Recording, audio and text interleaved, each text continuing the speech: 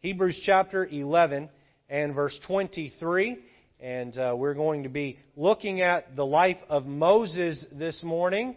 The life of Moses. And many of you here, if not all of you here, know his story. Well, we're going to be highlighting some things out of his life. Once you found Hebrews 11 and verse 23, if you would stand for the reading of God's Word. And we will read responsively from verse 23 down through verse 29. We'll begin together in verse number 23 and then read every other verse as a group. I'll read the even verses alone. We'll read the odd-numbered verses together. Beginning in verse 23. Ready? Here we go. By faith, Moses, when he was born, was hid 3 months of his parents because they saw he was a proper child and they were not afraid of the king's commandment. By faith, Moses, when he was come to years, refused to be called the son of Pharaoh's daughter, choosing rather to suffer affliction with the people of God than to enjoy the pleasures of sin for a season, esteeming the reproach of Christ greater riches than the treasures in Egypt, for he had respect unto the recompense of the reward. By faith he forsook Egypt, not fearing the wrath of the king, for he endured as seeing him who is invisible. Through faith he kept the Passover and the sprinkling of blood, lest he that destroyed the first blood should touch them. By faith they passed through the Red Sea as by dry land, which the Egyptians essaying to do were drowned. The title of the sermon this morning is this: Leading My Children to Love the Lord. Leading my children to love the Lord. I want my children to grow up one day and leave my home and say, I love the God of my fathers. I love the God of my fathers as much or more than my fathers love the God of my fathers. Boy, a lot of children today, we talked about this last week, but a lot of children today are growing up, turning 18, 19, 20, 21, and they're walking away from the God of their fathers. We want to lead our children to love God with all their heart, soul, mind, and strength. The sermon today will be for the parents who we dedicated babies, but if you are a parent in the room today or a grandparent in the room today with influence over grandkids, the message today will be for you as well. We encourage you to listen in. Let's pray this morning. Lord, thank you for today. Thank you for this time. Thank you for these families. We pray, God, that you would help the message to follow. Lord, may I speak the words that you would want spoken. May I not ramble or, Lord, get off track in ways you would not have me do so. Hide me behind the cross, and Lord God, may you be held up and glorified and honored. Lord, may we leave here today collectively worshiping the God who made us and the God who died to save us. In Jesus' name, amen. You may be seated. Every year we take time out of our service and we make a big deal about the babies that God has gifted our church family. We're blessed. We're blessed to have young families in the church that are doing their part to see our numbers grow. Amen? And some folks, they don't go invite other people to church, but they do their part to populate the church. Amen? And excited about Pastor Andrew and Miss Callie. Good to have Miss Callie's mother here with us today. Miss Callie's baby shower was yesterday, and they'll be doing their part to see the church grow here shortly. I hope that next year, some of you sitting here will have some children to be prayed over in 2022. Let me begin this morning by saying never, ever, ever discount the value of a child. Never. Psalm chapter 8, verse 2, David said, Out of the mouth of babes and sucklings hast thou ordained strength because of thine enemies, that thou mightest still the enemy and the avenger. Jesus would use that very verse on Palm Sunday when he walked into Jerusalem and the children praised him. God uses the small to confound the large. He uses babies to still or disarm the avenger. Babies today are world leaders tomorrow. Amen? Babies today are world leaders tomorrow. Babies today are tomorrow's pastors. Babies today are tomorrow's pastors. There are some of you here today in the crowd. I'm not trying to make anyone feel old, but there are some of you here in the crowd. You are old enough that you could have been my nursery worker, my preschool teacher, right? My Sunday school teacher when I was in the first grade, second grade, third grade, and now today I am your pastor. And listen, there are children in our church today that very well one day may grow up and be your pastor. I'm speaking to those in their 30s and 40s. And so never, ever, ever, ever discount the value of a child, of a baby. Babies today are doctors and lawyers and CEOs and blue-collar workers that pay the way for their children and grandchildren. One thing is for certain, and that is that time does not stand still, does it? Time marches on. How many of you remember when you had babies in the house and now you have grandbabies running around the house? You know what I'm talking about? Right? Some of you are close to having grandbabies running around the house. Maybe, right? And you blink and they're grown. Yesterday I took Matthew to the store and we bought him a nice dress tie. And I remember when he was a little guy putting on his first clip-on tie. And now he thinks clip-on ties are for babies, right? He doesn't want to wear those anymore. He wants to wear a real tie. And I think, where has the time gone? They grow up so quick. Once today is gone, you're never going to get it back. Once today is gone, it's gone forever. You know, with money, you can spend money and then you can go find money to replace the money you spent. But once you've spent time, it's gone. There's no replacing it. It's gone.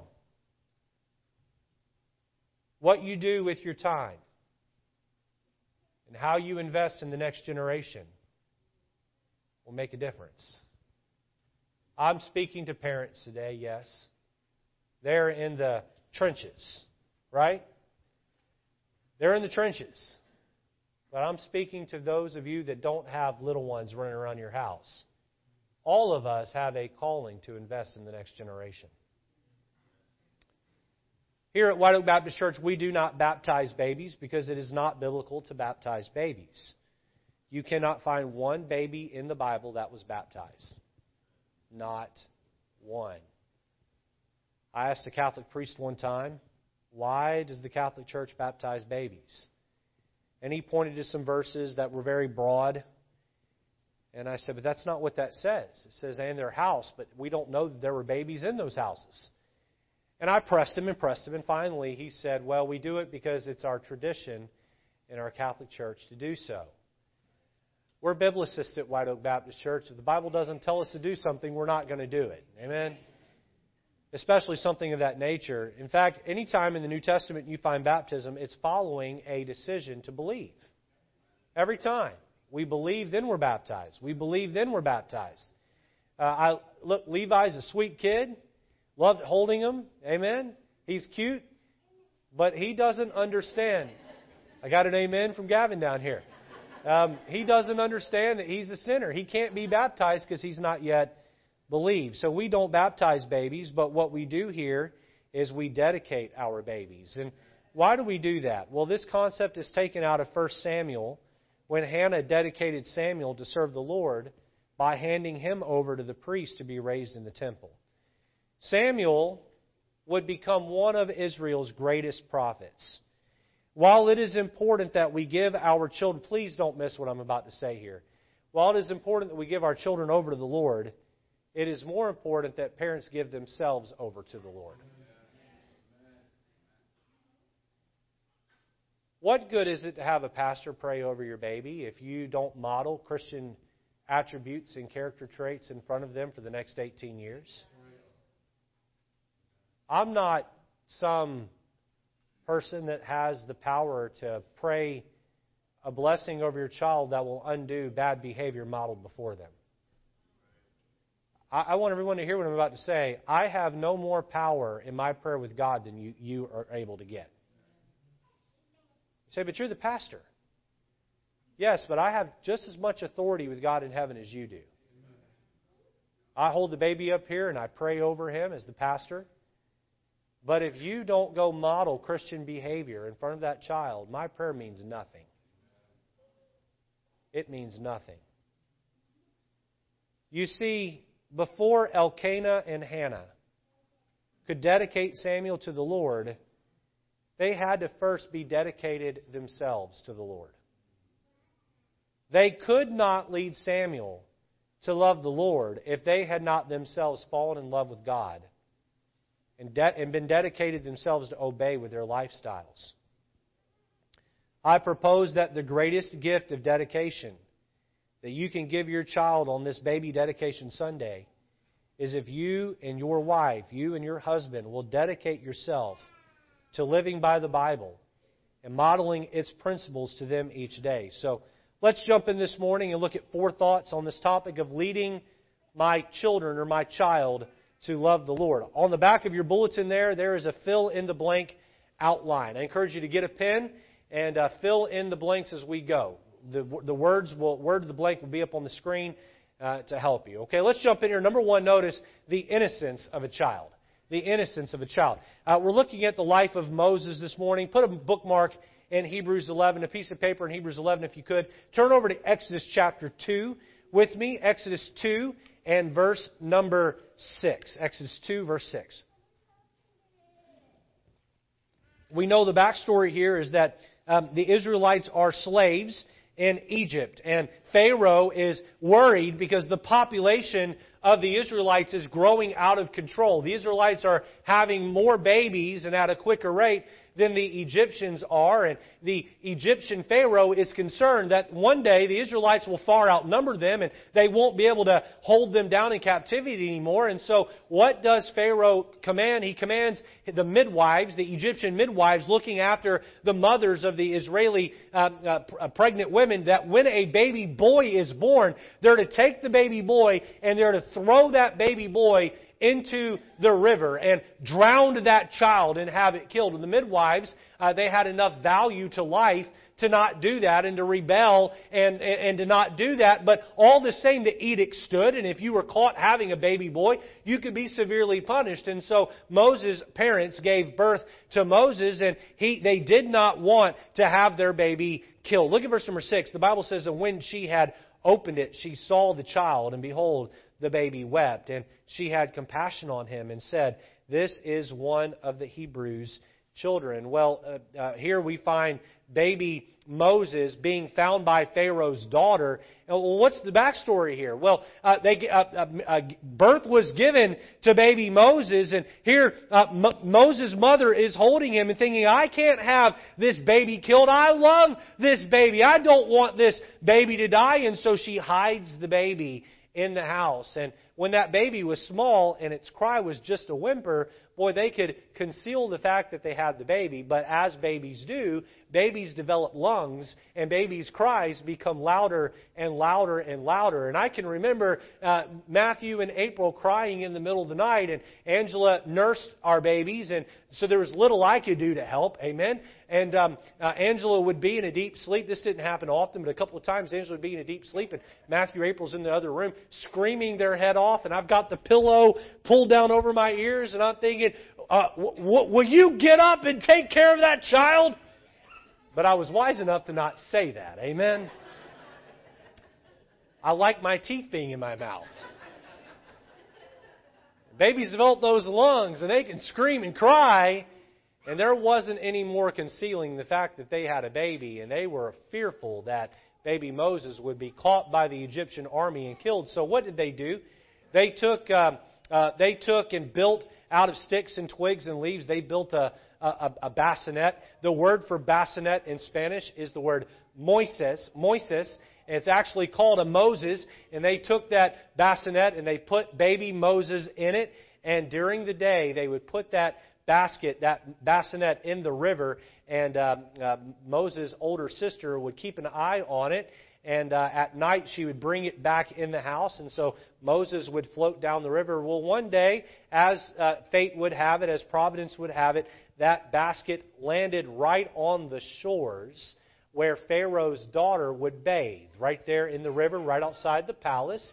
And lo and behold, Pharaoh's daughter is there, and she picks up this basket, and she opens the lid, and it's baby Moses. And she thinks, this is one of the Hebrew boys. Oh, and she takes him out and she goes inside and she says, Daddy, I found a baby in the river. Can I keep it? Right? And I can see Pharaoh thinking, oh, man, it's almost like, when someone finds an animal on the road and brings the animal in, Dad, can I keep it? Can I keep it? And Pharaoh didn't have the heart to tell her no. And so Miriam says to Pharaoh's daughter, she says, listen, I know a lady who could help take care of the child during the day and could nurse the child. And so now Moses' mother is being paid to take care of her own baby, and her baby is going to get raised in the palace. How wonderful is that? How great is that?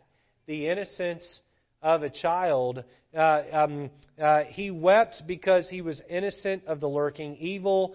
The word in Proverbs for innocent to describe children is the word simple. Simple. Now, when children are born, they are a blank piece of paper. They are a blank piece of paper waiting for influences to write on that paper. Mom and Dad, you would be wise to write as much on that blank piece of paper as young and as often and as early as possible, and to continue to hold on to the heart of that child. And please understand that the older your child gets, the more independent they become. I have a graph here I'd like to put up on the screen for you to show you just what I mean, all right? When a child is born, age 0 or newborn, they are 100% dependent on mom and dad. You know what newborn babies can do? Josh and Lizette fully understand this right now. They can eat, they can sleep, they can cry, and they can go to the bathroom. That's it. They are completely dependent on mom and dad to do everything else for them. And then you know what? When they turn about 5, they are about 90% dependent on mom and dad. All right? Mom and dad then begin to let the child maybe learn how to put their shirt on over their head. Maybe the child knows their ABCs and 1, 2, 3s. And then when a child turns 9, that child is maybe 70% dependent upon mom and dad. Now the child can feed themselves, and the child can get dressed by themselves. There are 2 days that are very liberating for parents with multiple children. And those 2 days, the first one is when you can say to your kids, all right, go brush your teeth and get in bed, and you don't have to brush any teeth, and you don't have to, help them into a crib. The second liberating day for a parent is when you can say, go get in the car, and they can go buckle themselves in, and you don't have to, put in any straps and worry about any of those things. Those are very liberating days. When a child turns 9, they're still about 70% dependent. If you left a 9-year-old on their own, probably they would not make it very long. All right. Then when a child turns 12, they're about 50% dependent on mom and dad. And then when a child turns 15, they think they're 90% independent, but they're really only 70% independent. How many here have teenagers at home? And they think they know how to do a lot more than they actually know how to do. And I saw a parent of a teenage boy once. He said to his child, he said, boy, do you even know what a mortgage is? Huh? He said, do you know what car insurance is? Do you know the difference between full coverage and liability? What? I tell you what teenagers are good at? They're good at using their thumbs on a video game controller. That's what they're good at. And they think they know a whole lot more than that, but most teenagers, that's what they're good at. No, listen, I'm thankful for teenagers who are mature and able to do a lot more. But when a child turns 15, they're about 70% independent, 30% dependent. Now listen, parents, I want to make sure I get this in here. If you helicopter over your child from birth to 18, then when they turn 18, they're not going to be independent. They're going to still be dependent on you. This is why we've got a lot of kids in their 30s who are afraid to go out and live on their own. Because mom and dad did not raise them to be independent when they turn 18 or 21. 18 or 21, you pick the age. But by the time that child turns 18, they ought to be 0 dependent on you and 100% dependent on themselves to be able to survive in life. And so this is the scale. Now, let me, for the sake of the sermon today, let's look back to the, left side of the scale. When that child is born, he or she is innocent. He or she needs you to shape them and to mold them. Did you know that if you take a tree, when it is just a sprout coming out of the ground, and you work with it, you can shape that tree into just about any shape you want it to be? Here's some pictures of some various trees that have been shaped differently there. That a bush that's circles up and up and up, and the one on the left, they shaped it in such a way to look like it almost has legs. And I found all kinds of other shapes of trees, but for the sake of the message this morning, you get the idea. If you work with a tree when it is just a twig and you shape it and you take the time to spend time with it, you can shape it. But watch this now. As that tree gets older and as that tree gets taller, it becomes harder and harder and harder to shape that tree. I've had parents come to me with a teenager, 14, 15, 16, 17 years old, and they say, Pastor, my teenager is rebellious. How do I help my teenager? And the truth is, your teenager is a little bit taller of a tree. It is a lot harder to shape that heart because now it has become sort of set in the direction it's going to go. Instead of molding the character at that point, you're just trying to referee the character that's there and let the school of hard knocks sort of teach them. What am I getting at here? If you've got children that are babies, 4, 5, and under, boy, now is the time to begin shaping their hearts. I told Angela this week that when I was a young man, Matthew was a newborn, I was given the responsibility of teaching a young adult Sunday school class, a young married couples Sunday school class. And the class grew. It grew from just a handful of couples to where by the time we left that ministry, we had anywhere from 40 to 60 people attending every week. And I was challenged in that class because I was the youngest man in the room. And my children were some of the youngest of those in the room. And many of them had teenagers. And I felt challenged. I did not know how to counsel a couple that had teenagers because I had not lived through that. And I remember telling Angela, I said, one day my children will be teenagers and I will have the life experience to be able to teach parents how to handle a teenager. And then I said this to her. I said, but you know what? No matter how many tidbits of wisdom we can offer on how to help a teenager, boy, it sure helps if that family started out doing it right when those children were little. Those children were little. Now, if you're here and you've got kids that are older and maybe you look back and you can see some glaring errors, I am not trying to throw any stones at you. Please understand, my intentions today are to help those like the parents of Gavin Jr. and the parents of Levi and others in a similar spot to understand it is vital that you get their heart when they're really little and you teach them to love God and you show them to love God and you take them to church and you teach them right from wrong and you discipline and you break down that sinful will that's inside of them to rebel and do wrong and go the other direction. You need to make sure you take care of those things when they're little. Why? Because they're innocent. They're innocent. Number one, the innocence of a child. Number two, notice the influence on a child. The influence on a child. Look at Hebrews chapter 11 with me. Turn back over to Hebrews 11 and look at verse number 24.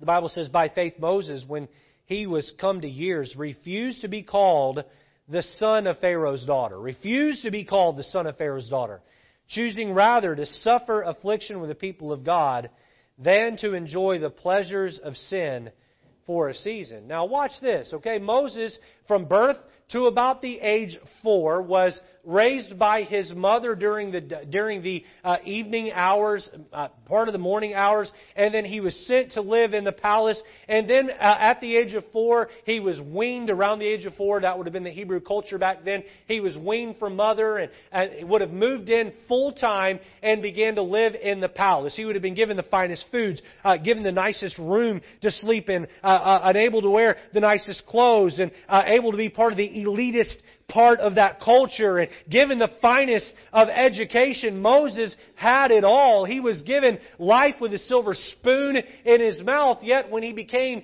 an adult man, instead of choosing to identify himself with the rich elitist of his upbringing, Pharaoh and Pharaoh's daughter, he said, no, I'm going to divorce myself from this. I'm going to disown them, and I'm going to identify myself with a group of people that are suffering and struggling. Now, why would Moses do that?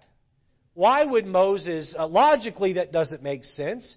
Why would Moses do that? I'm going to tell you why I believe Moses did it. Because in the developmental years, from birth to 4 years old, his mother had his ear and his mother had his heart. And his mother taught him to love God and love the people of God above all. And what his mother did from birth to 4 could not be undone from 4 to adulthood. Mom and Dad, you need to understand that you are the number one influence on a child.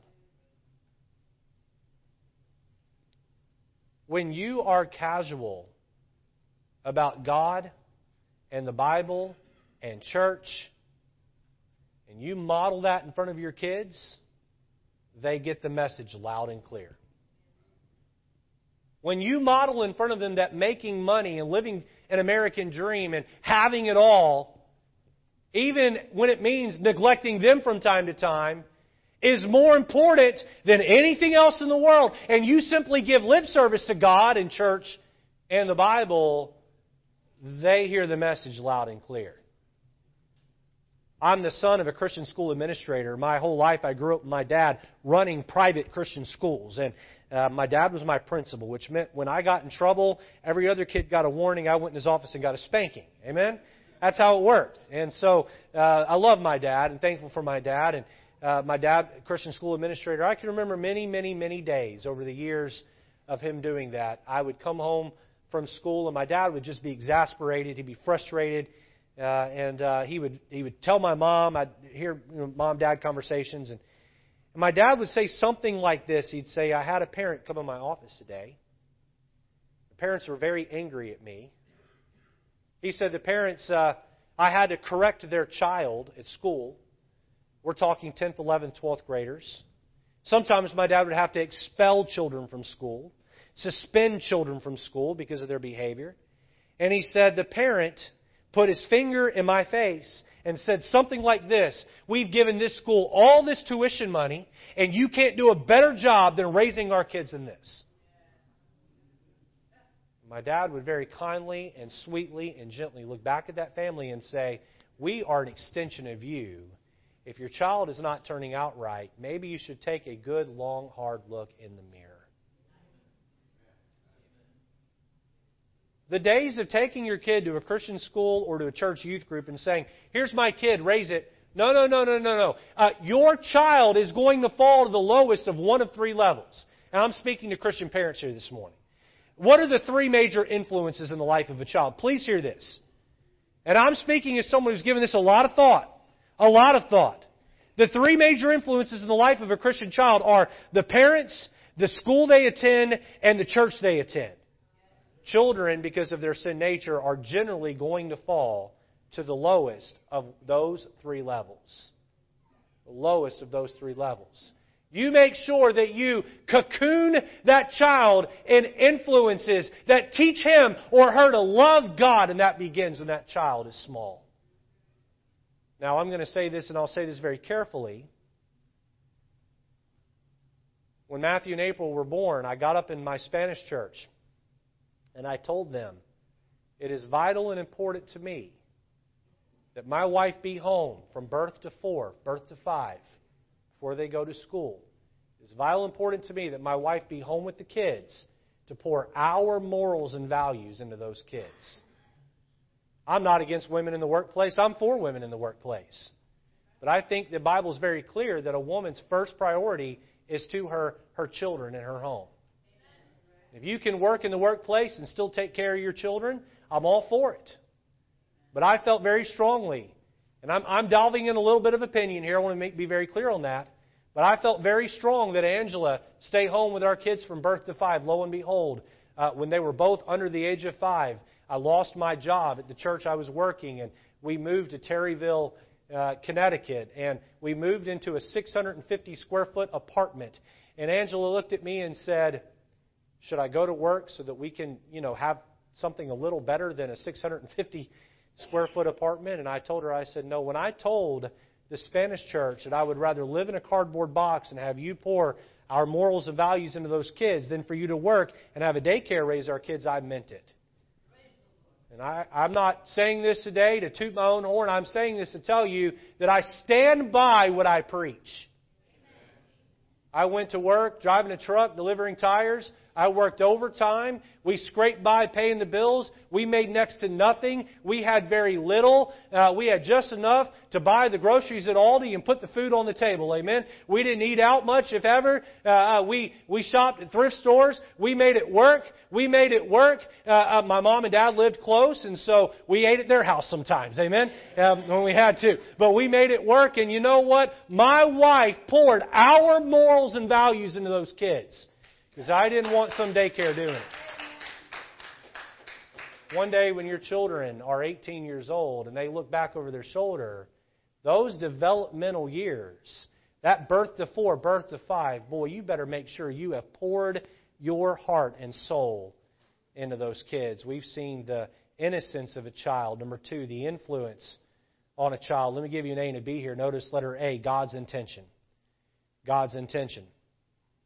Genesis chapter 2, verse 24 says, Therefore shall the man leave his father and his mother, and cleave unto his wife, and they shall be one flesh. Now, this verse is repeated 5 times in the Bible. 5 times in the Bible.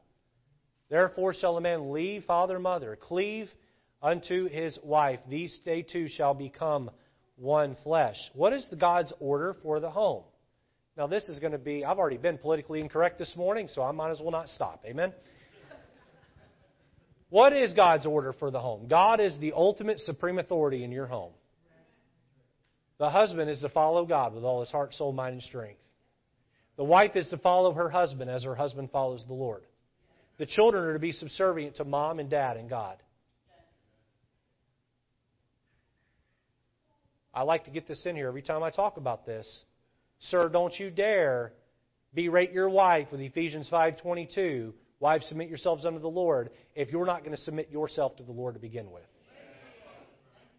A lot of husbands want to, the Bible says, woman, you're to submit, while you're not submitting to God.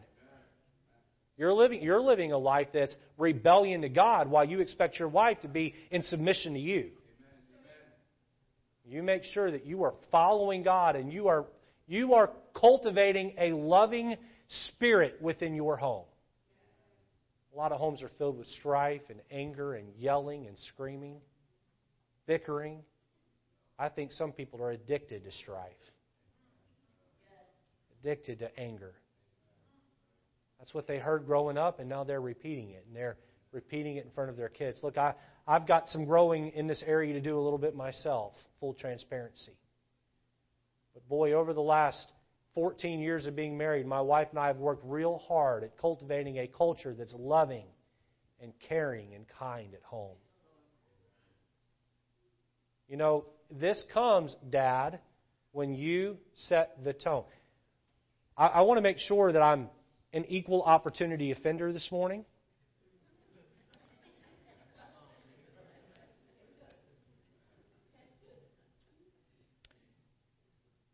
Our culture today has taught men to act like women.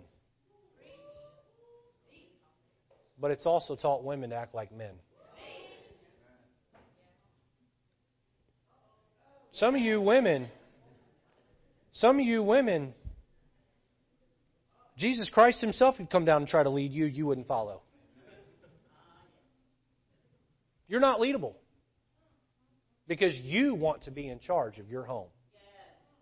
And your husband's thrown his hands up in the air and said, I can't lead a woman who won't follow me. It's important that the husband lead the wife. It's important that the wife make every effort to follow the leadership of her husband. You say, well, you're saying men are better than women. Oh, no, that is not what I'm saying. I'm saying that in any institution, there must be order and structure. And if the two of you are going to compete for who's in charge, no one's going to be in charge. Let's take that attitude to your workplace, right? Walk into your boss's office and tell him that you're equal with him and so you want to be in charge. See how long you have a job. Doesn't work there. Why do you think it should work at home? Your boss is no more important of a person than you are, but there has to be structure. There has to be structure. If we're going to raise children that love the Lord, we must find a structure that works. Boy, this is so important. You say, Pastor Lejeune, you say this several times a year because it needs to be said, and I probably ought to say it more than I do.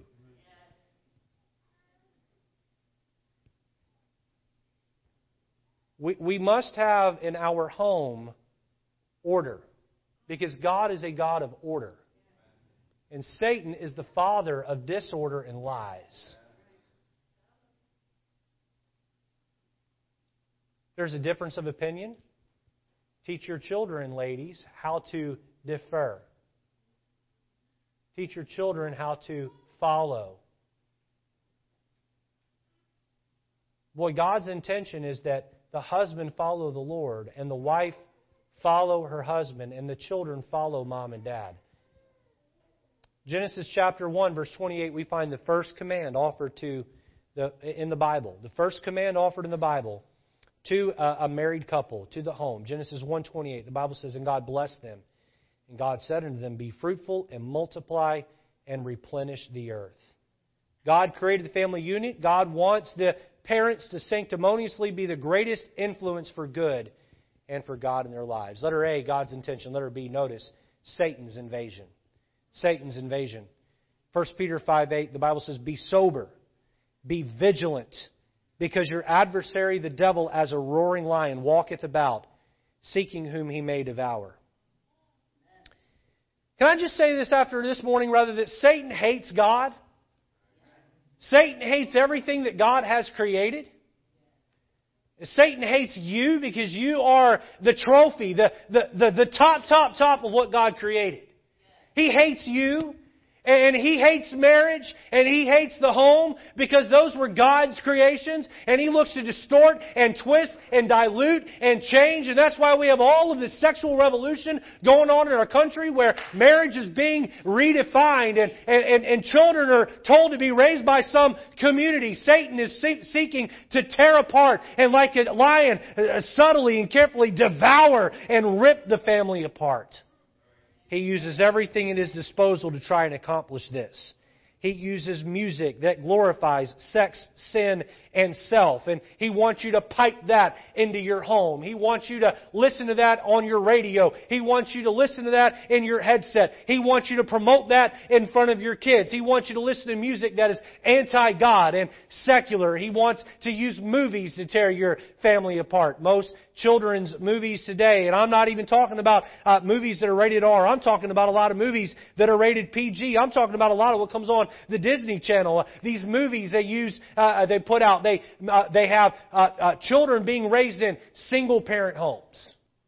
Single-parent homes. In fact, someone challenged me one time and said, of all the Disney movies that come out in the last 20 years, how many of them had a mother and a father who were present at the same time in the movie? And about the only movie I could come up with was The Incredibles.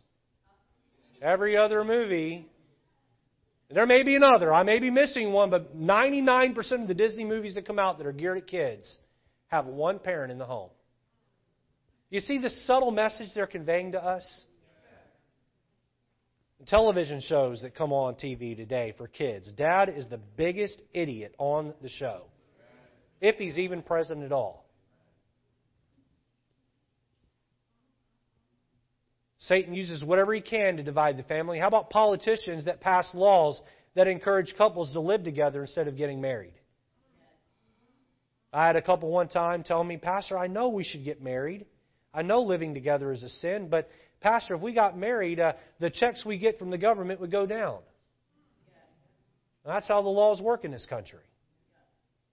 And if you think that that's not accurate, go look it up. I assure you it is. Culture at large. Hillary Clinton wrote a book many years ago entitled "It Takes a Village." Can I tell you, and listen, depending on how the context of that statement, I would agree with that. Listen, you raise your child in church. This is a quote-unquote village that's helping to get your child in the right direction. I'm great with that thought. But that was not the concept of her book. That was not the context of her book. The context of her book was, Mom and Dad, you truly don't completely own that child. The school needs to help you to raise it. And the community needs to help you to raise it, because we all take ownership in your child. I'm sorry, but one day when I stand before God to give an account for being a dad, God is not going to hold the teachers that taught Matthew and April accountable. He's not going to hold the pastors accountable. He's not going to hold the Sunday school teachers accountable. Me and my wife alone will stand before God and give an answer for how we raised our kids. It's time we quit passing the buck and of responsibility to everyone else to raise our kid, and we take personal ownership that we have a responsibility to raise our children to love God. Matthew, stand up for me.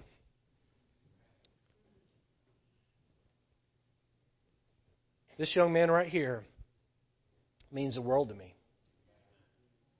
I love this young man more than he'll ever understand, or at least until he has his own son.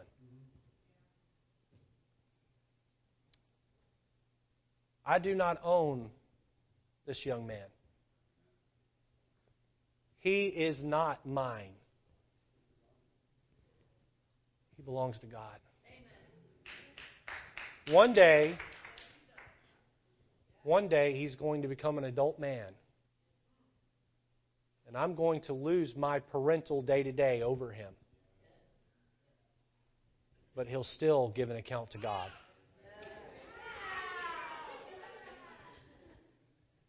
You listening this morning? Many times I've gone to his room right before he went to sleep, and I've looked at him and said, "You're not mine, you're God's. You belong to God.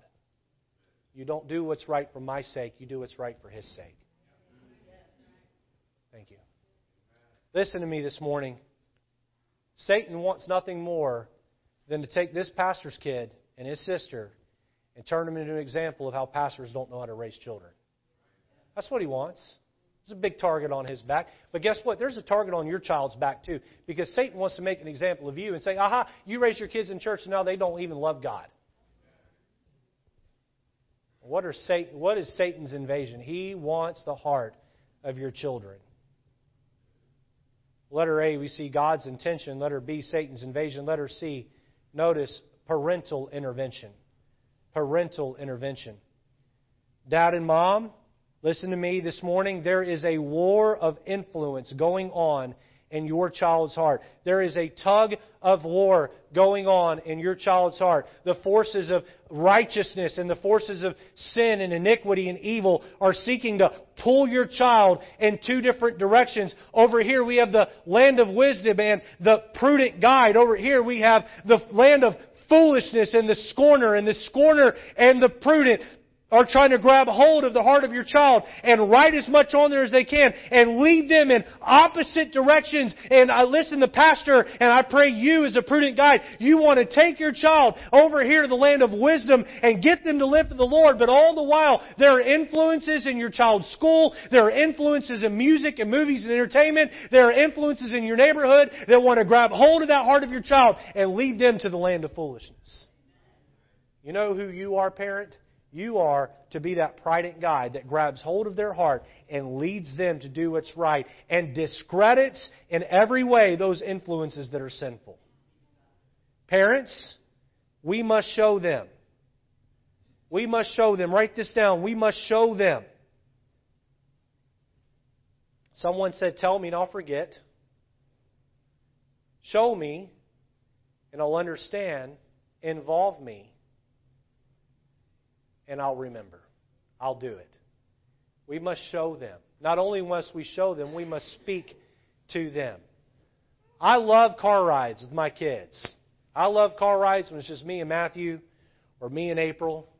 We'll go somewhere, and you know what I look for? I look for teaching times. I look for teaching opportunities. I look for that opportunity to not only show them how to live, model them how to live, but articulate and explain to them why we believe what we believe. We must show them. We must speak to them. We must shelter them. We must shelter them. Oh, sheltering has got a bad rap. Many years ago, I preached a sermon here entitled, "How to Properly Shelter Your Children." And you can under-shelter and you can over-shelter. But listen, it's important that you shelter the right way. Now, when I was a 12-year-old boy, 13-year-old boy, I got hired by my basketball coach. He was also a deacon in our church.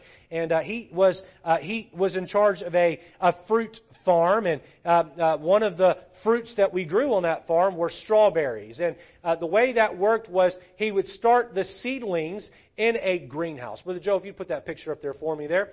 And this is a picture similar to that. He did not take the seeds and plant them outdoors because about the winter and springtime when they needed to be planted, it got cold enough in that part of Alabama where it would have completely killed off those seedlings when they were little, and they would have never made it to fruition. But somewhere around March or April, when the weather began to change, we would go into the greenhouse and we would get these seedlings and we would transport them out into the field and we would plant them in the field, and then about the middle of May, we would go out and then we would see this. Picture's coming. There it is. Ah, the screen's down. Everybody turn around and look at the back screen. All right. There you go. That's what we'd see. And I didn't take that picture. I got that off the internet. Okay, but that was pretty close to what we saw. Can you go back to the first picture? So that's what started out in the greenhouse.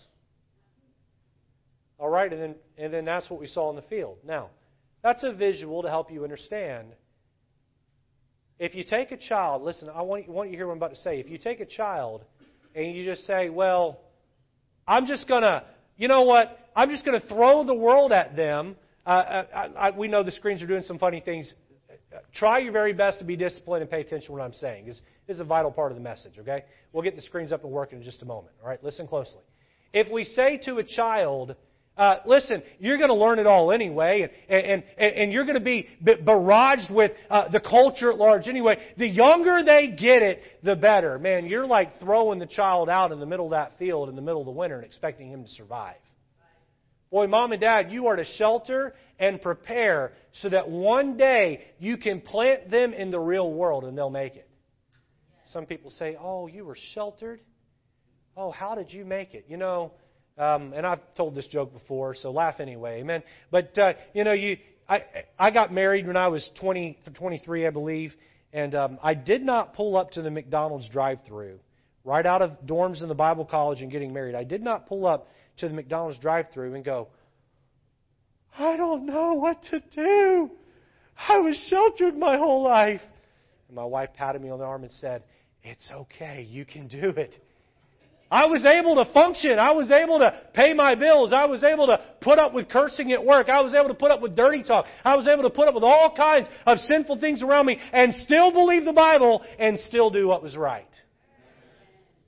Shelter your kids. Listen, you parents in here that give your child a cell phone and don't put any limits on that thing, you're making a big mistake. Making a big mistake. These teenage boys that go through puberty and you hand them a cell phone with unlimited access to the internet, what do you think they're doing with that cell phone? The same thing me and you would have done with it when we were that age. The same thing that many grown men still do with it today. You hand that child that device. I remember the day, and I'm meddling, so I'm not going to stop now.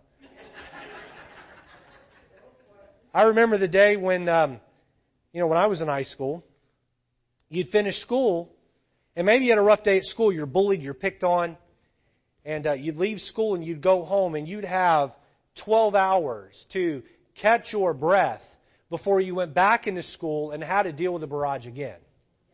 Now we hand junior high girls a cell phone and they get picked on at home on the internet just like they did at school. There is no break. Or they're doing the bullying. You say, well, Pastor Lejeune, don't you think my kid needs a cell phone? No! I don't! There's a time and place at a certain age where it's appropriate to start giving your children some things and preparing them to know how to handle those when they hit the real world. But you be very, very, very mindful and careful. And if you're going to give your child access to the internet, you better understand that it is a tool for both good and evil. And you better make sure you limit what they can see and do. You shelter, you protect. You intervene because you understand there is an evilness in this world that wants to grab the heart of your child and drag them out of church and drag them away from God and drag them into a life of sin and drag them into a life of addiction and drag them into a life of hurt. Mom and Dad, you are the You are the prudent guide. You are to stand in the tower, and you are to keep and protect your home. Parental intervention. Let me give you a number 3 here. Notice the ignorance of many parents. The ignorance of many parents. Take your Bibles over to Proverbs chapter 28. Proverbs chapter 28, verse number 26.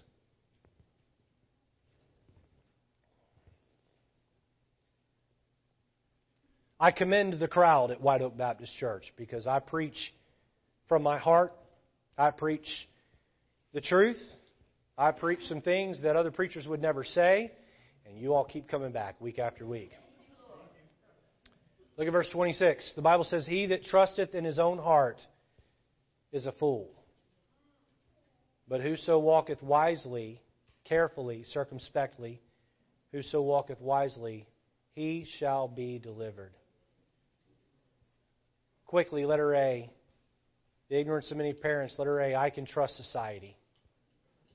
I can trust society. Vet every TV show your child watches.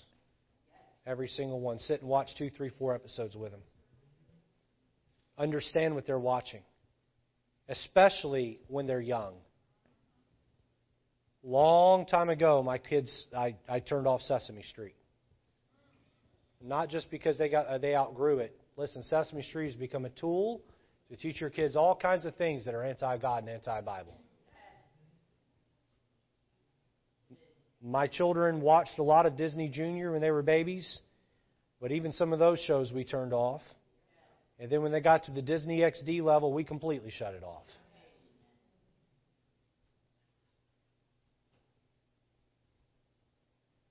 I remember as a young man in ministry, I walked into the home of a family who were young in the Lord. Now, I'm not judging them. They were young in the Lord and did not understand many of these things. They had a teenage girl that was 7th, 8th grade.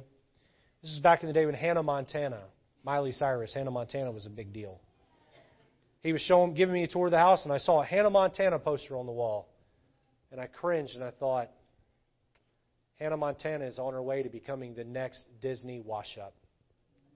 The next Disney drug addict. The next Disney rehab. And lo and behold, that's exactly what happened. Understand that Disney takes teenage girls and chews them up and spits them out and ruins their lives. Oh, I'm not standing up here preaching against Disney. I'm preaching against the culture at large. And if you think that you can trust society, you're making a grave mistake. Those of you that have your kids, I don't care if it's a Christian school or a public school. Unless you're homeschooling your kids, you better keep careful watch eye over all of the materials that are put in front of your children. Again, I don't care if they go to a Christian school or a public school. You be involved in what your children are being taught. Because you will give an account one day. This attitude of I can trust society, you cannot trust anybody. The other ignorance of many parents is I can trust my child.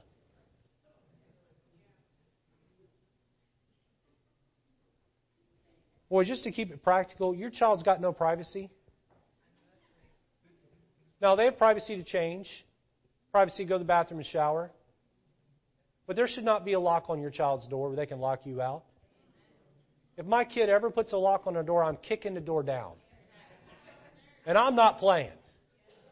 There will be a hole in that door, and Brother Varro will be getting called to replace it. And I will not apologize for it. If you let your kids have a device that connects to the internet, you better be going through that thing every day. Don't you let them take that thing to bed with them. You cannot trust your child. Recently, we put a new TV in our house, and I made sure to buy a TV that I could check and see if it's on from my cell phone no matter where I am. If I tell my children not to watch TV, I can open up my phone and I can see whether or not that TV's on. And if it is, I can shut it off.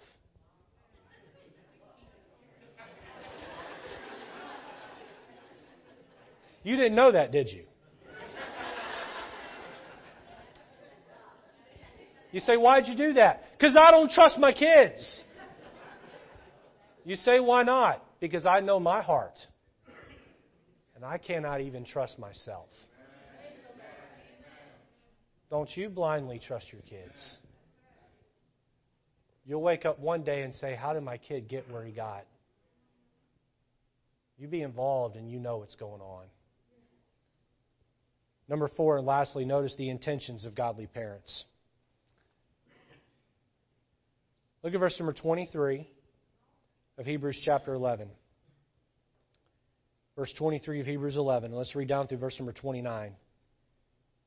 The Bible says, by faith Moses, when he was born, was hid 3 months of his parents. Notice their intentions here, their plan.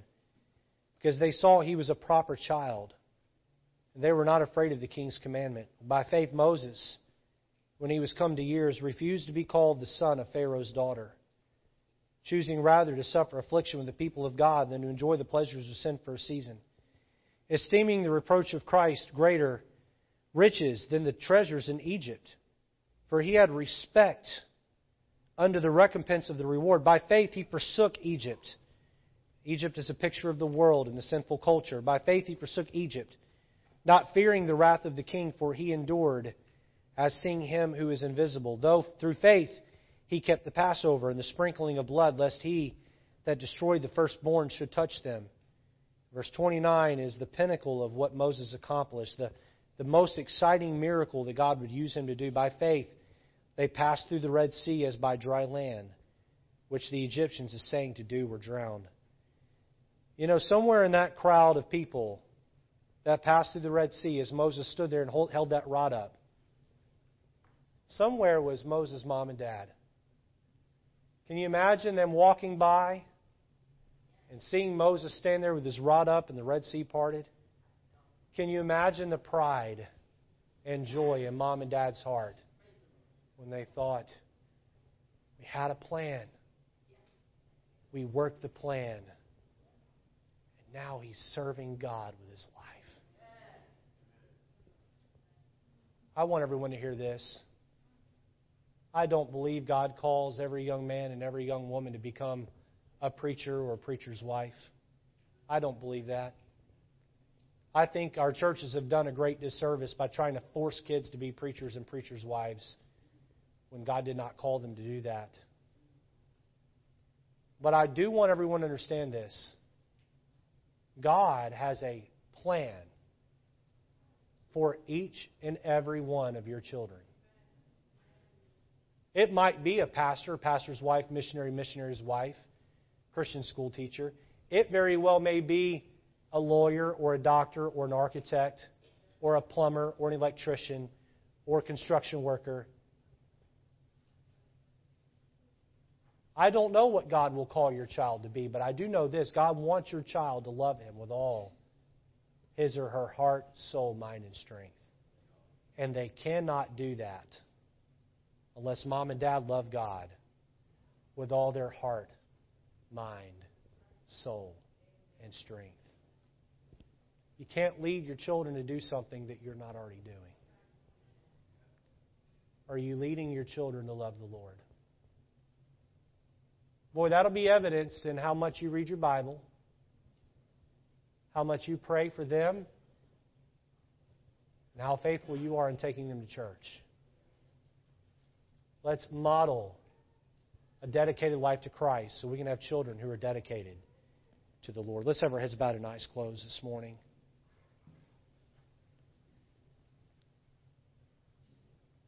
How many of you would say, Pastor Lejeune, I know there was a day and time in my life where I put my faith and trust in Jesus Christ to save me. I know that when I die, I'm going to heaven, not because I've been a good person, but because Jesus died for my sins on the cross and I've put my faith in Him.